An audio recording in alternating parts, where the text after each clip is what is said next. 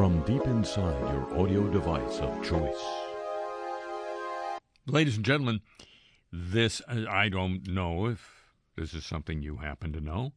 It's clearly of more interest to me than to you, but this program is no longer broadcast what's it called? Radio in Southern California. It's available, of course, via the internet, but you know, it's the internet.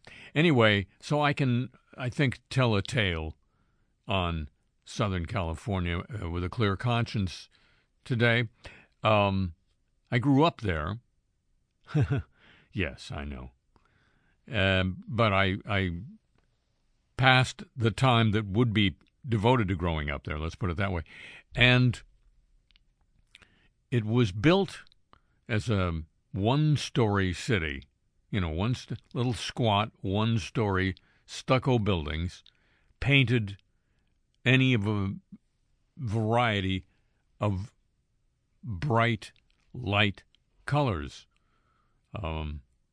One assumed, I don't think I ever recall being told, that the colors were a response to the climate. It's very warm and sunny there in Southern California much of the year, except during rainy season. And so the buildings were painted in these colors, light and bright, that would reflect the sunlight, thereby keeping the interiors of the buildings a little less warm, maybe a little cooler than they'd otherwise be. That has all changed since the place got hipper. The last few years, that is to say. You can go around L.A. and its suburbs now, and on the shopping streets that are hip, chic, whatever adjective you choose to describe, you know, something that's more au courant. The same buildings are there, if they haven't been demolished for a high-rise, which is happening daily. Reminds me of when in the 90s I would visit San Francisco and hear people say, well, it's never going to get Manhattanized. I invite you to go to San Francisco now. They got everything but the accents. But back to Southern California. Those buildings still exist, but they've been repainted in a wave, I think it's fair to say, of hipness or hotness, almost literally. They're now painted matte black. You remember him. He was on NBC. Matte black, just not even reflecting in the glare or glaze spectrum, just absorbing as much of the sun's heat as humanly possible all over town. So anytime somebody tells you that the people of California are, you know, nuts about this climate stuff, just point to the heat-absorbing buildings that just by their paint jobs require about 20% more air conditioning than they otherwise would. The truth about California. Oh, when I first went to New York, this just sprang into my mind. When I first went into New York City for a summer, the National Enquirer was on the newsstands. They had newsstands, they had newspapers, and among the papers that you could buy there was the National Enquirer. And I remember the first headline I ever saw in the Enquirer. The truth about West Coast barbecues. They cook and eat dogs and cats. And that was a friend of Trump's. Hello, welcome to the show.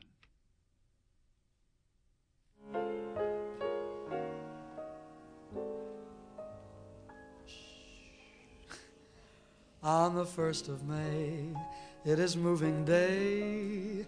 Spring is here, so blow your job, throw your job away. Now's the time to trust to your wanderlust. In the city's dust you wait. Must you wait? Just you wait. greenery where God paints a scenery, just two crazy people together. While you love your lover, let blue skies be your coverlet. When it rains, we'll laugh at the weather. And if you're good, I'll search for wood so you can cook while I stand looking. Beans could get no keener reception in a beanery. Bless our mountain greenery home. Simple cooking means more than French cuisines. I've a banquet planned which is sandwiches and beans. Coffee's just as grand with a little sand. Eat and you'll grow fatter, boy, smatter, boy, attaboy. In a mountain greenery where God paints a scenery, just two crazy people together. Ha ha ha ha, we love sequestering where no pests are pestering. No dear mama holds us in tether. Mosquitoes here won't bite you, dear. I let them sting me on the finger. Beans could get no keener reception in the beanery. Bless our mountain greenery, far from life's machinery. Bless our mountain greenery home. Mountain greenery. From New Orleans, Louisiana, I'm Harry Shearer, welcoming you to this edition of the show. Now, ladies and gentlemen, news of Nice Corp. Nice people doing nice things. Tucker Carlson was taken off the air by Rupert Murdoch, who, yes, he does run Fox News as well as Fox Everything Else. That was going to be an issue in the trial that never happened, at least one of them. He was taken off the air by Rupert Murdoch because of overly religious remarks he made during a recent speech. That's according to Vanity Fair. This is part of the apparently near-endless search for the real reason, as opposed to the obvious reason, why Tucker Carlson was taken off Fox News. You know, just a weird little thing.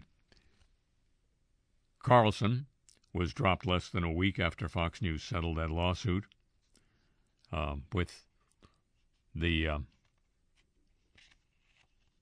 voting machine manufacturer. Carlson's show, which brought in more than 3 million viewers, according to the British newspaper The Telegraph, featured prominently in that lawsuit by the ballot counting industry, specifically that one company. There's going to be another one coming up by Smartmatic, still another voting machine company. The decision in that case to settle for a huge amount of money wiped more than $500 million from Fox Corporation's value, according to the stock market, within hours. Speculation was rife that the legal entanglements involving Carlson, Tucker Carlson, had brought about his demise. He's also named in a lawsuit from a former Fox producer. But according to this report from Vanity Fair, Carlson's remarks at a speech on Friday night is what rattled Murdoch. He was alarmed by the religious language and found it, quote, too extreme. Too extreme, according to Vanity Fair. Not just extreme enough. Carlson opened his remarks at the Heritage Foundation's 50th anniversary gala by encouraging everyone to, quote, include the country in your prayers, unquote. That's too religious for Rupert Murdoch. His assessment of the state of the U.S. was laced with religious language, framing America's partisan battles as a division between good and evil. Describing the debate over abortion and transgender rights, he told the audience, quote, what you're watching is not a political movement, it's evil. I'm not calling for religious war, he continued. Far from it. I'm merely calling for an acknowledgement of what we're watching. He said engaging in debate no longer works. I've tried. That doesn't work, he said. He went on to suggest that he had concluded that praying for the future could be more powerful, saying, maybe we shall all take just 10 minutes a day to say a prayer about it. I'm serious. Why not? Unquote. Tucker Carlson. According to one source close to Murdoch, the language drove his decision to remove Carlson. Quote, quoting that source close to Murdoch, speaking to Vanity Fair, quote, that stuff freaks Rupert out. He doesn't like all the spiritual talk. Unquote. Now, the report was by the same journalist who claimed earlier this month that Murdoch called off his forthcoming engagement to Anne Leslie Smith. You heard about that, right? Because he'd become, quote, increasingly uncomfortable, unquote, with his fiancée's outspoken evangelical views. According to Vanity Fair, Murdoch had witnessed Carlson and Smith, the Murdoch fiancée, discussing religion. Source told Vanity Fair that Carlson, reportedly a favorite of Smith, had dinner with the couple at Murdoch's Bel Air Vineyard in late March, the only vineyard in Los Angeles County, ladies and gentlemen. During the meal, Smith reportedly produced a Bible and read passages from the book of Exodus, like you do at a dinner. She produced a Bible. I don't know if she directed it. Murdoch simply sat there and stared, the source said. Days later, he called off the engagement to Ms. Smith. Vanity Fair noted by taking Carlson off the air, Murdoch had also cut his former fiancée's favorite show from the network. In his address at the conservative think tank Heritage, Carlson also said he got almost every single call wrong during last year's midterm elections. He said he later took time off, quote, to think about why I was so unbelievably wrong. I typically don't weigh in on races because, what do I know? I don't actually cover politics. I'm not that interested, unquote, Tucker Carlson. And also from Nice Corp, or about Nice Corp, Prince William of the royal family that's going to have a coronation next week, settled a phone hacking claim with Rupert Murdoch's then group of newspapers called NGN, News Group Newspapers, for a very large sum 3 years ago. That's according to lawyers for William's brother, Prince Harry. All the brothers are talking about each other.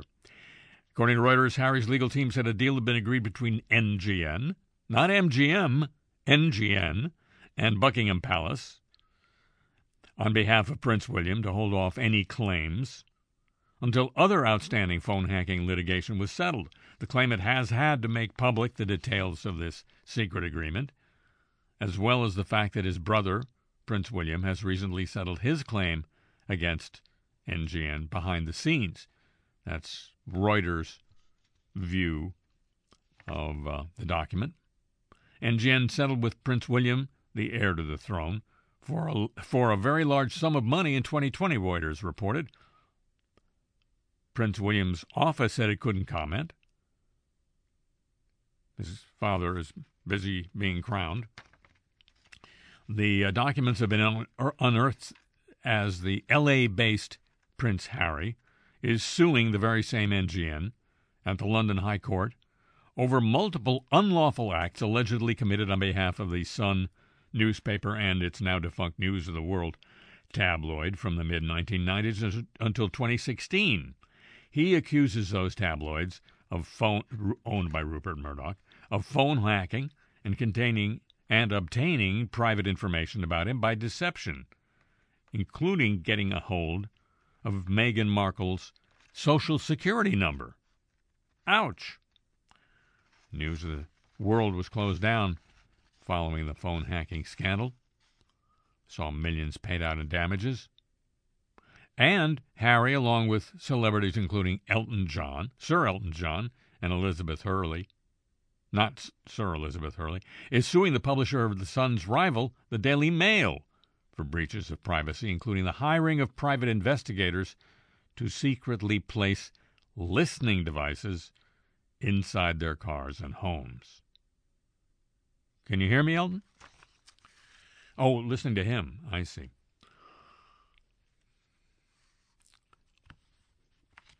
Nice corporation. Nice people. They are doing nice things. And now, news of the warm, won't you?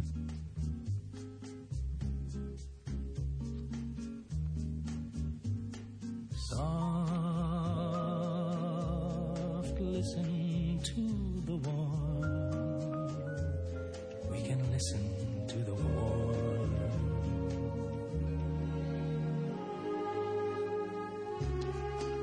Scientists have obtained their best satellite assessment yet of the status of the world's glaciers.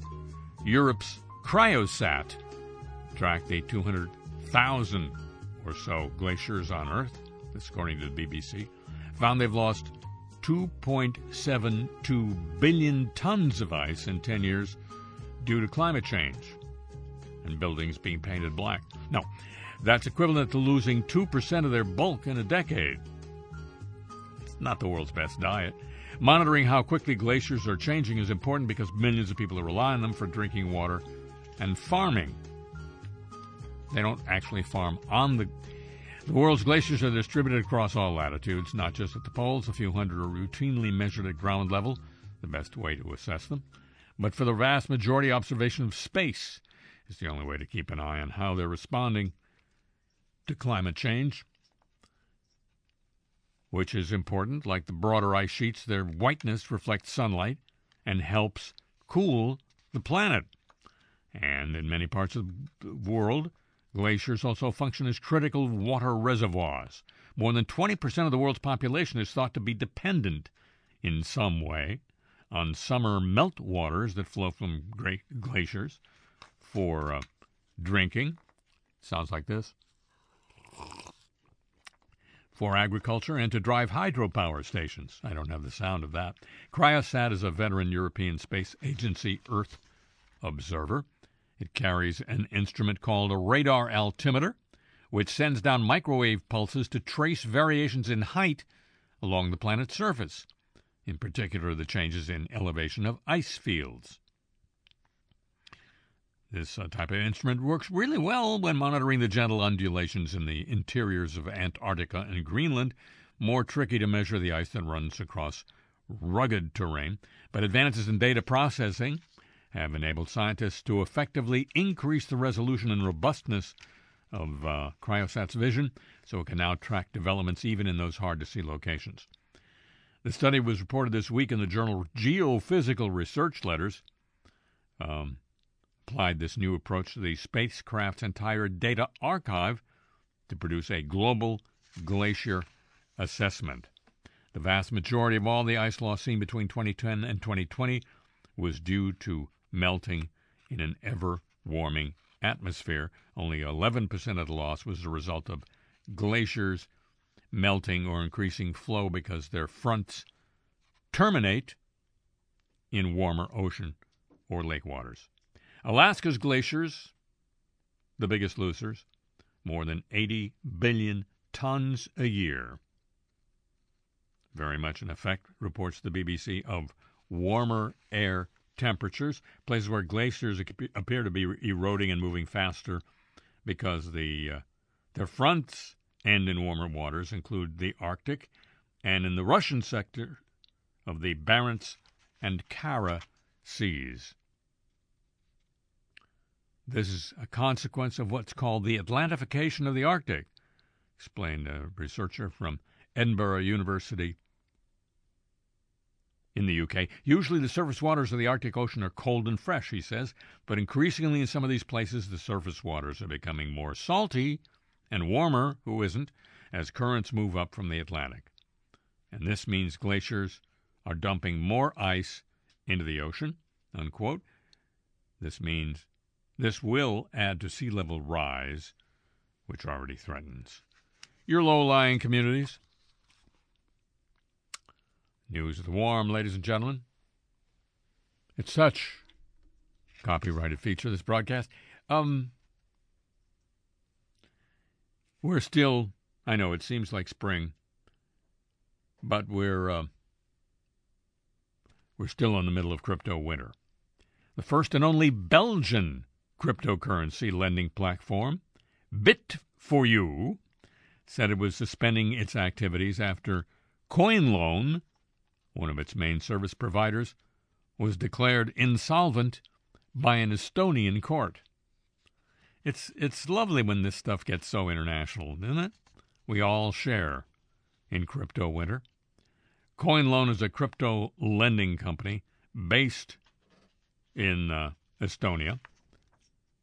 It also no longer has the required registration as a custodian of virtual currencies, Bit4You said in a statement on its website. Quote, to date, we have no indication that the virtual currencies held on behalf of our customers with CoinLoan cannot be recovered. We have no indication that they cannot be recovered. That's reassuring. If you're holding some of those virtual currencies. CoinLoan holds around 85% of Ripple XRP coin. Ripple coin. If only you could drink it. About 81% of top cryptocurrency Bitcoin and 67.32% of Ethereum. That's those are the proportions of the customers of this lending cryptocurrency platform, which is suspending its activities. A court in Estonia unexpectedly ordered CoinLoan to halt all operations, including withdrawals, this week.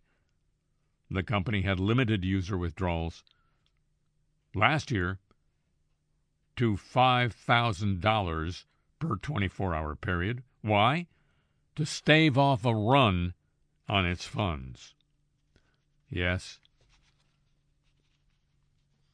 semi-banks can have runs too. So say goodbye to Bit4You, Belgium's only cryptocurrency platform. Because, ladies and gentlemen, while it seems like spring, it's crypto winter. The great nations of Europe had gathered on the shore. They conquered what was behind them, but now they wanted more. So they looked to the mighty ocean. They took to the western sea. The great nations of Europe in the 16th century. Hide your wives and daughters, hide the groceries too. Great nations of Europe coming through.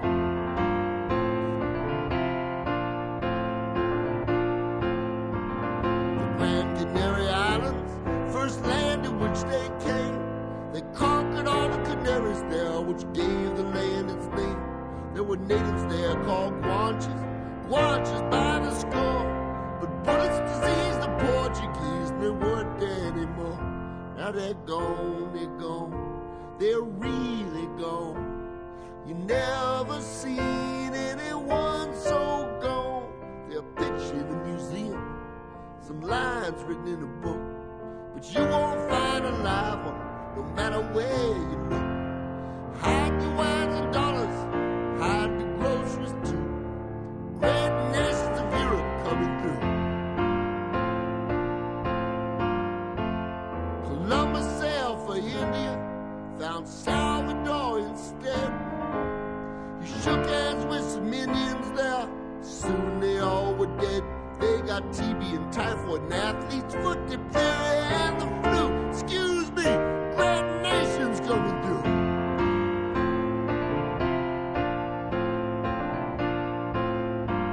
Balboa found the Pacific, and on the trail one day, he met some friendly Indians, whom the church told him were gay, so he had them torn apart by dogs on religious grounds. They say the great nations of Europe were quite holy in their way. Now they're gone, they're really gone. You never seen anyone so gone. Some bones hidden in the canyon, some paintings in a cave. There's no use trying to save them. There's nothing left to say. Hide your wives and daughters, hide your sons as well. With the great nations of Europe, you never can tell. From where you and I are standing, at the dawn of a century, Europe's have sprung up everywhere, as anyone can see. But there on the horizon is a possibility. Some bug from out of Africa might come for you and me, destroying everything in its path from sea to shining sea, like the great nations of Europe in the 16th century.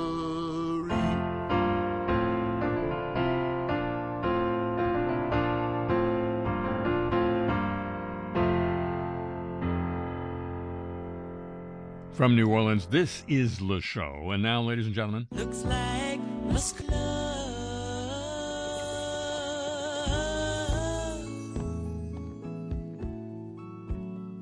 Tesla's lawyers say that Elon Musk's past statements about the safety of its self-driving feature can't be trusted because they could be deepfakes. That's according to court findings seen by Business Insider. The electric car company is being sued by a gentleman named Wang. The lady named Wang, whose husband Walter died in a car crash in 2018. The lawsuit, which was first submitted to the Santa Clara County Superior Court way back in 2019, alleges that Tesla's autopilot feature was defective and accelerated Wang's car into a concrete barrier after misreading, I said, highway lane markers. Wang's lawyers want to interview Musk about statements he made promoting the capabilities of the self-driving hardware, which would be, useful to him in prosecuting the case.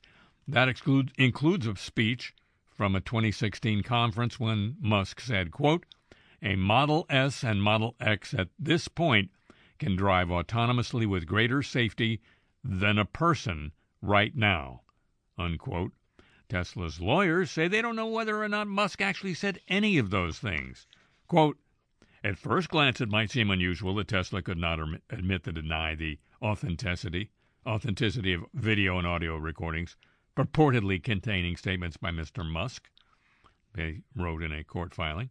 "The reality," it continues, "like many public figures, he is the subject of many deep fake videos and audio recordings that purport to show him saying and doing things he actually never said or did." This past week, Judge Yvette Pennypacker, I just read him, said these arguments were, quote, "deeply troubling," and tentatively ordered Musk to be interviewed under oath for 3 hours about whether he made the statements. That's according to Reuters. Their position, said the judge, is that because Mr. Musk is famous and might be more of a target for deepfakes, his public statements are immune. In other words, Mr. Musk and others in this position can simply say whatever they like in the public domain, then hide behind the potential for their recorded statements being a deepfake to avoid taking ownership of what they did actually say and do, according to Judge Pennypacker.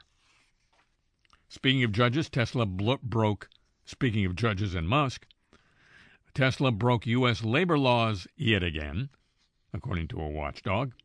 This time, not by suppressing labor organizing, but by prohibiting workplace discussion of wages and complaints, and blocking employees from appealing to higher-level managers. As a result of a National Labor Relations Board judge's ruling this week, Tesla will have to cease and desist from violating labor laws and will be required to post notices in appropriate areas of Tesla's Orlando workplace and mail them to all current and former employees. These notices will state, "It's okay to talk about pay at work. There appears to be no other punishment. Tesla does have to promise to not break the law in the future." The saga started around the end of 2021, according to the NLRB, National Labor Relations Board, when several employees at the Florida Tesla Collision Center, fixing the electric car's fender benders, became concerned that new staff were being hired at a higher rate of pay than the existing workers at the body shop, despite Tesla's own, quote, open floor policy, which the NLRB noted gives employees the right to freely discuss their wages, benefits, and terms and conditions of employment, and to raise complaints internally or externally. A manager at the shop responded to employee pay rate concerns by telling employees in an all-hands meeting not to discuss such matters. The same supervisor also told employees in the meeting not to complain about pay or any other issues to anyone higher than the regional manager. One employee decided that was unsatisfactory, elevated the issue to the VP of Sales, Service, and Delivery. They have service at Tesla? He was suspended, the employee was. Other team members at the shop were told in another all-hands meeting that they weren't allowed to talk about the suspension. The suspended employee was later fired. The NLRB response to the complaint filed by the terminated employee was that Tesla had pretty much done everything it was possible to do wrong in the situation, including posting a deficient notice to employees when it was first informed of the NLRB probe. This isn't the first time Tesla has been found guilty of violating National Labor Relations Act. Earlier prior complaints have mostly centered on unionization efforts.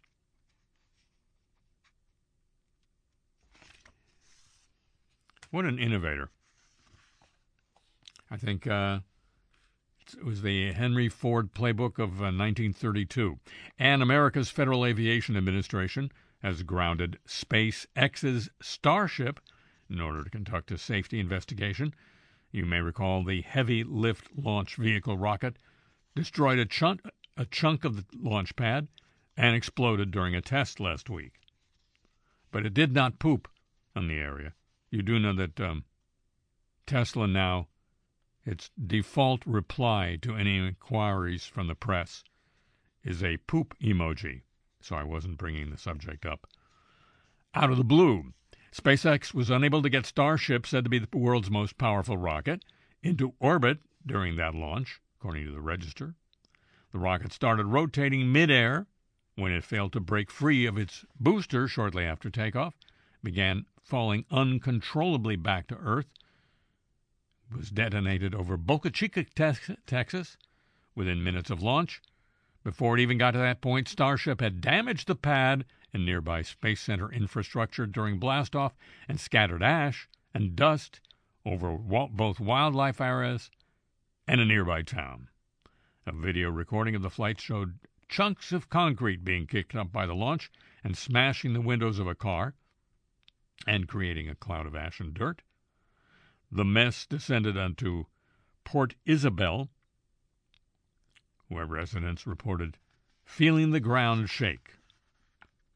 All future test flights of the Starship rocket are on pause for now as officials probe the fallout, the impact of the latest explosion, and any additional damage to the launch pad. It's not clear when SpaceX will be allowed to resume launches. Elon Musk, CEO of SpaceX, said the company started building a water-cooled steel plate to go underneath the vehicle's launch mount, which would have protected or reinforced the pad from the powerful machine above it, but it wasn't ready in time. Gotta launch. SpaceX would be ready, says Musk, to launch Starship again in 1 or 2 months. based on the FAA determining that any system, process, or procedure related to the mishap does not affect public safety, unquote, the FAA spokesperson. SpaceX doesn't have a great track record for Starship flights. Most of its rockets have exploded. The only one that has managed to successfully fly and land safely in one piece. It was built to send heavier payloads into space, including a crew of astronauts for NASA's Artemis mission to the moon, maybe scheduled for 2027. And SpaceX scrubbed its latest Falcon 9 flight, tasked with carrying its latest batch of Starlink satellites into low Earth orbit, due to landing concerns with the rocket. Somebody's paying attention to Twitter. News of Musk love, ladies and gentlemen. It is a copyrighted feature of this broadcast.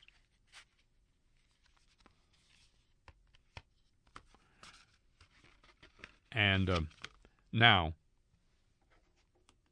news of the godly. 7 years after it last undertook a major restructuring, the Catholic Diocese of Erie, Pennsylvania, who knew, is launching another plan to reshape its parishes. Have you reshaped your parishes lately, ladies and gentlemen? Apparently it's always a good idea.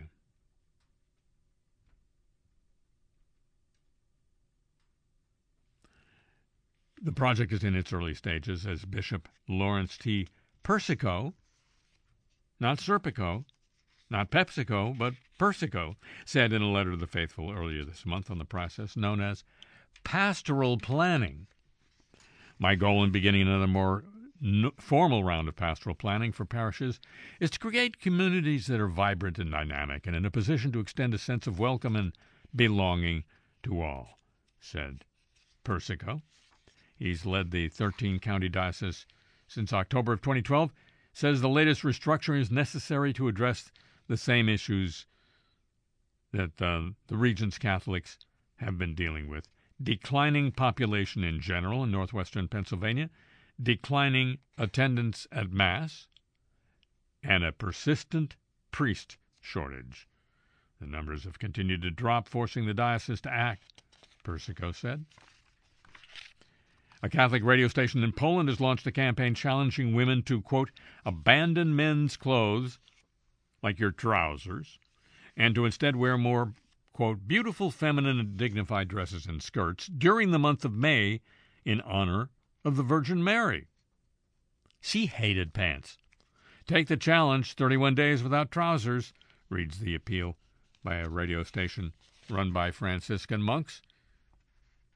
Dear ladies, May is an extraordinary month in which we can honor the Mother of God, including through our clothing. We encourage you to take up the challenge and wear only dresses and skirts for the Immaculate Mary, unquote.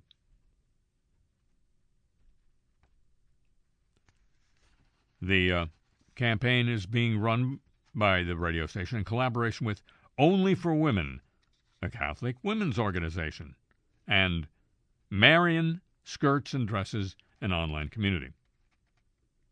The challenge begins on May 1st. The organizers advise women to check their wardrobe before then to make sure they have prepared the clothes they plan to wear. Let's also prepare appropriate shoes, tights, and blouses so that no small thing will prevent us from putting on a skirt, they write. The campaign has been met with a mixed reaction on social media, some welcoming the idea, others criticizing it. Do you really reduce feminine piety to dresses? Do you think God cares about clothes? Wrote one commentator. The church is shooting itself in the foot with such actions. Fewer and fewer people go to church. Young people are withdrawing from religion classes in schools. More and more people commit apostasy, and all this is not without reason, said another commentator. Said a male commentator, as far as I know, St. Joseph and Jesus didn't wear jeans either, so why don't we men all put on ankle-length robes? And Quebec's Court of Appeals has approved a $28 million Canadian settlement on a class action lawsuit filed against the clerics of St. Viateur of Canada by sexual assault victims. The deal was reached January a year ago. Last July, Superior Court Justice in Quebec said the $8 million Canadian in legal fees was excessive. He said that despite the fact that the lawyers for the 375 sexual assault victims did remarkable work, he wanted a new agreement with more reasonable fees. News of the Godly, copyrighted feature of this broadcast.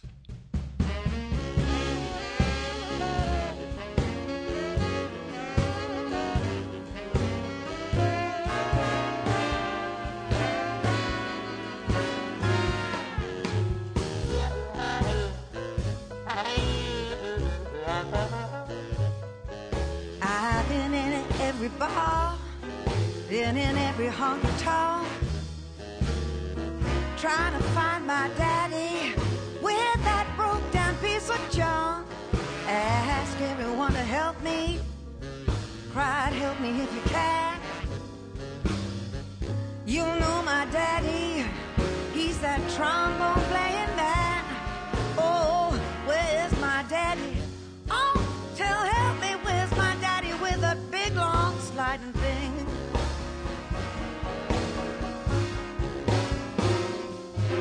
I even asked a man that played a steel guitar.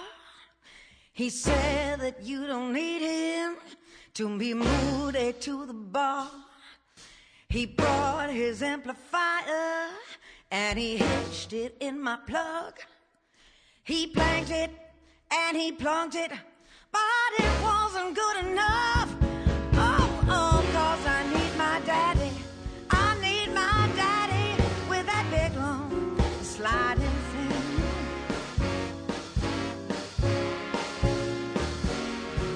Then a knock came at my door. I said, my daddy's back.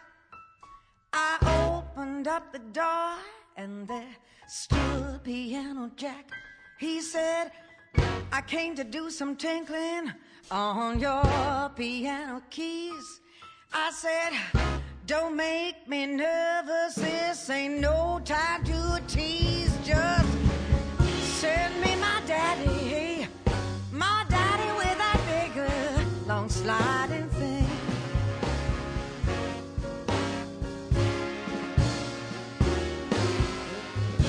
Well, the first time that he played, I asked him how it was done. He said, I blow through here, then I work my fingers and my thumb. I slide it right up, then I slide it back again. I got a lot of wind and then I slide it back again. Well, that is my daddy with that big long sliding thing.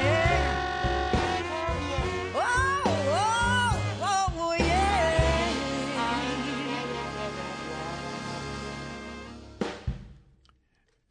And if you want to see more of that and you're in the New Orleans area next weekend, Judith Owen will be at Jazz Fest next Saturday afternoon.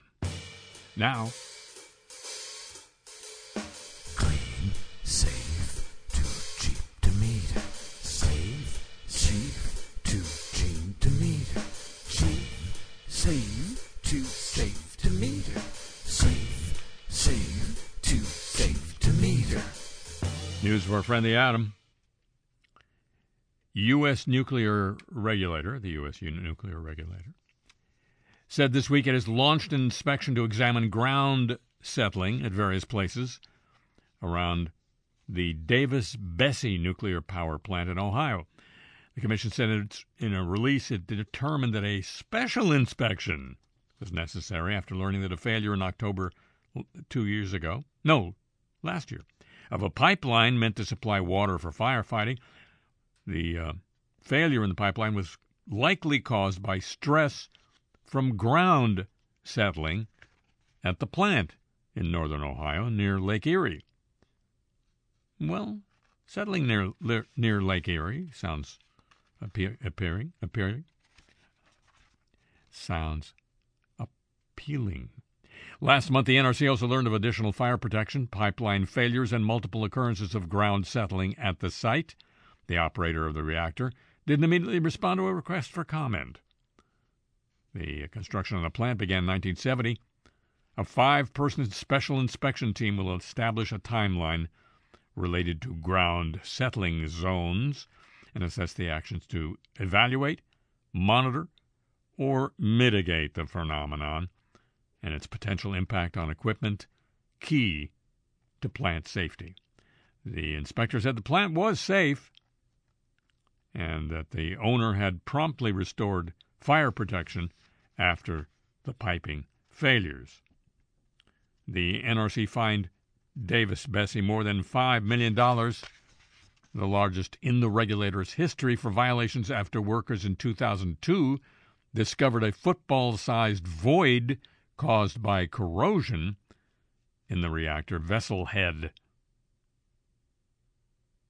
The agency will document their findings of the ground settling inspection as soon as inspection is over. Vessel head. I'll run into that one before. The operator of the troubled Fuku plant in Japan says the melted fuel debris likely created holes in the pressure vessel of one of its reactors. TEPCO reported their findings to a meeting of the Nuclear Regulation Authority. TEPCO officials said a video taken by an underwater robot shows that a device installed in the reactor pressure vessel's bottom is missing, and there's a dark space where the bottom should be. The officials said cooling water is cascading down towards the spot just under the bottom. They added the devices that remain inside the reactor appear to be covered with fuel debris.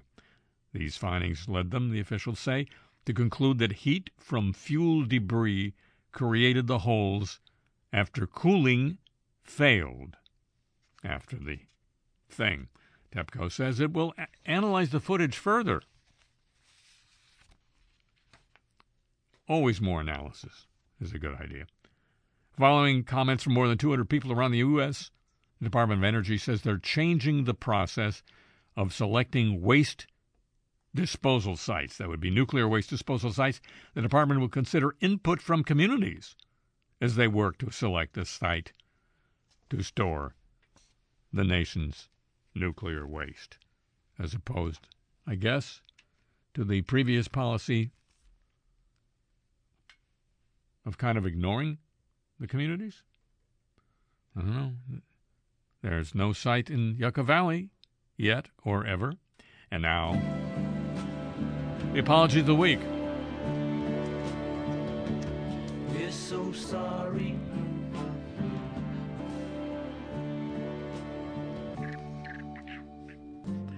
The Minneapolis Star-Tribune's publisher apologized this week after Muslim lawmakers described a cartoon as, quote, blatantly racist. First panel of last Sunday's cartoon shows a man telling a woman that, quote, broadcasting the Muslim call to prayer at all hours will make Minneapolis too noisy, unquote. The next image shows masked gunmen firing outside of the home they're in. Lawmakers held a press conference this week to address the recent attacks on mosques. It was there that Muslim legislators condemned the cartoon. We're not laughing, said State Representative Hodan Hassan. This community is not laughing, especially when the Star-Tribune is putting out a cartoon that incites this, that gets people riled up.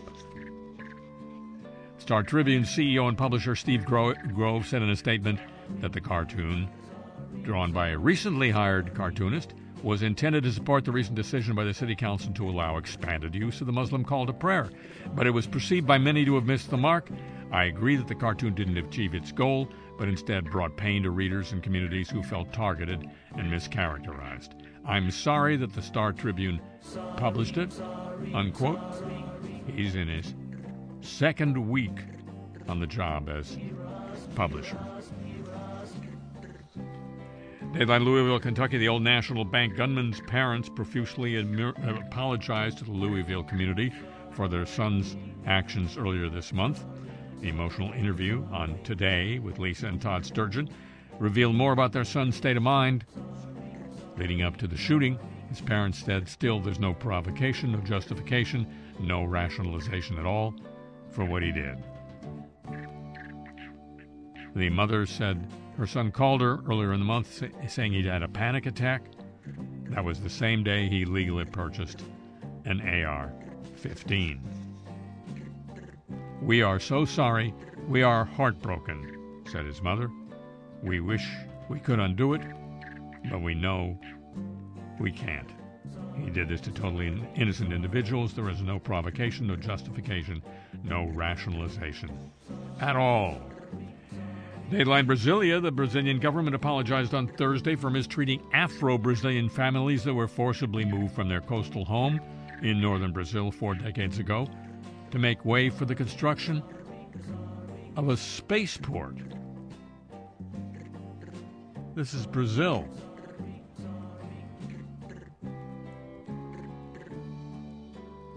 The Alcantara base, run by the Brazilian Air Force, is the rocket launching site of Brazil's space program, where the country hopes to draw private companies putting small satellites into orbit. But in 1980, some 300 families, or members of communities started by runaway slaves, were relocated by the Air Force, and their land was expropriated. They were never given title to the land where they were later taken. Quote, "The Brazilian state publicly declares its apology to the communities that remain in Alcantara," the government said in a statement, announcing that funds would be made available in reparation for the mistreatment. The apology came as a complaint by the communities reached the Inter-American Human Rights Court, which held a public hearing in Chile on Wednesday and Thursday of this week.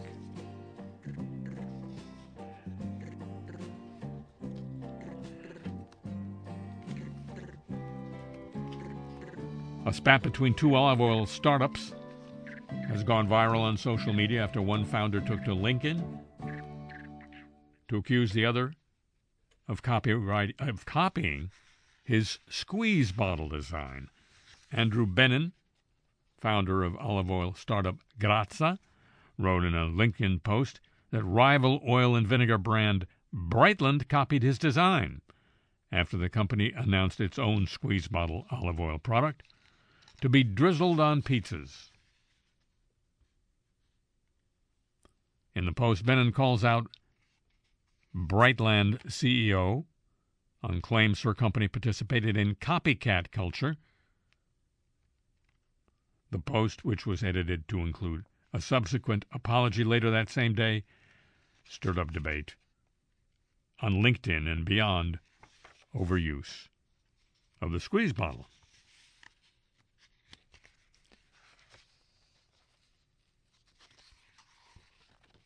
And Shell, the oil company, in Potters Township, Pennsylvania, hosted a virtual community meeting this week amid growing frustrations over operations at the Shell cracker plant in Potter Township, Pennsylvania.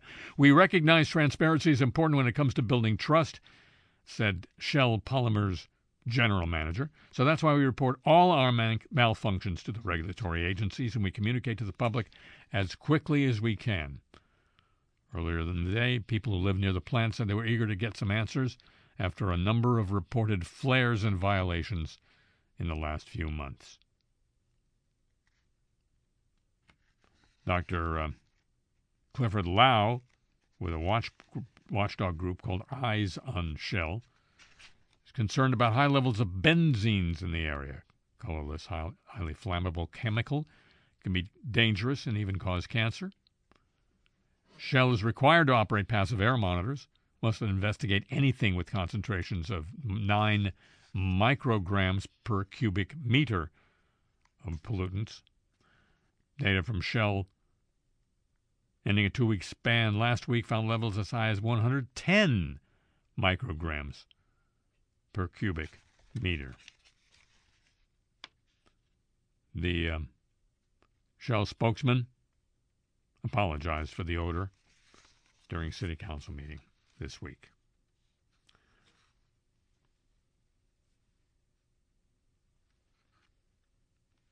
And Dateline Monroe, Louisiana, State Senator Stuart Cathy of Monroe is apologizing after he swore at fellow lawmaker Senator Regina Barrow of Baton Rouge. "I'm competitive, and let my competitive juices get the best of me," Cathy told a local TV station.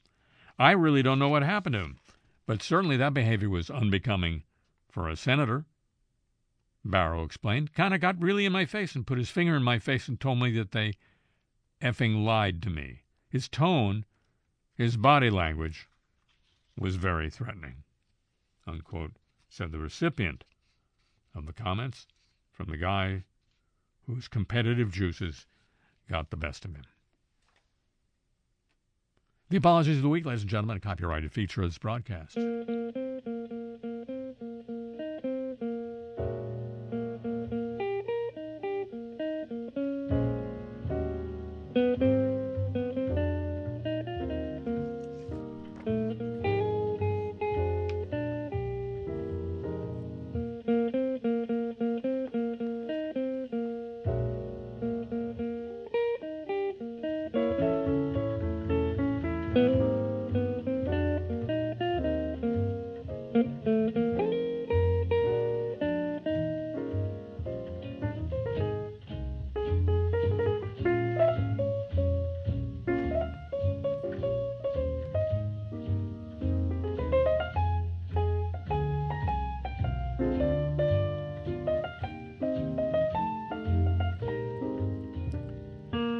Well, that's it for this week's edition of the show. Back next week at the same time over these same radio stations or on your audio device of choice whenever you want it.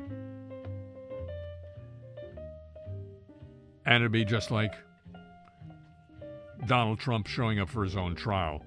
If you agreed with join me then, would you already? Thank you very much. A tip of the show chapeau to the San Diego desk, to Pam Halstead, and to Thomas Walsh here at WWNO New Orleans for help with today's program.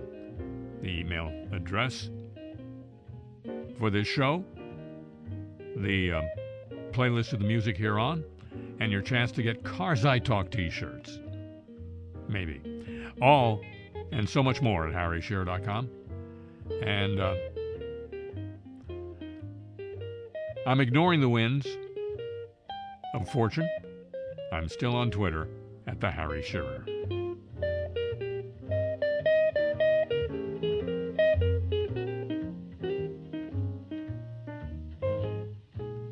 The show comes to you from Century of Progress Productions and originates through the facilities of WWNO New Orleans, flagship station of the Change is Easy radio network. Happy Jazz Fest from the Crescent City.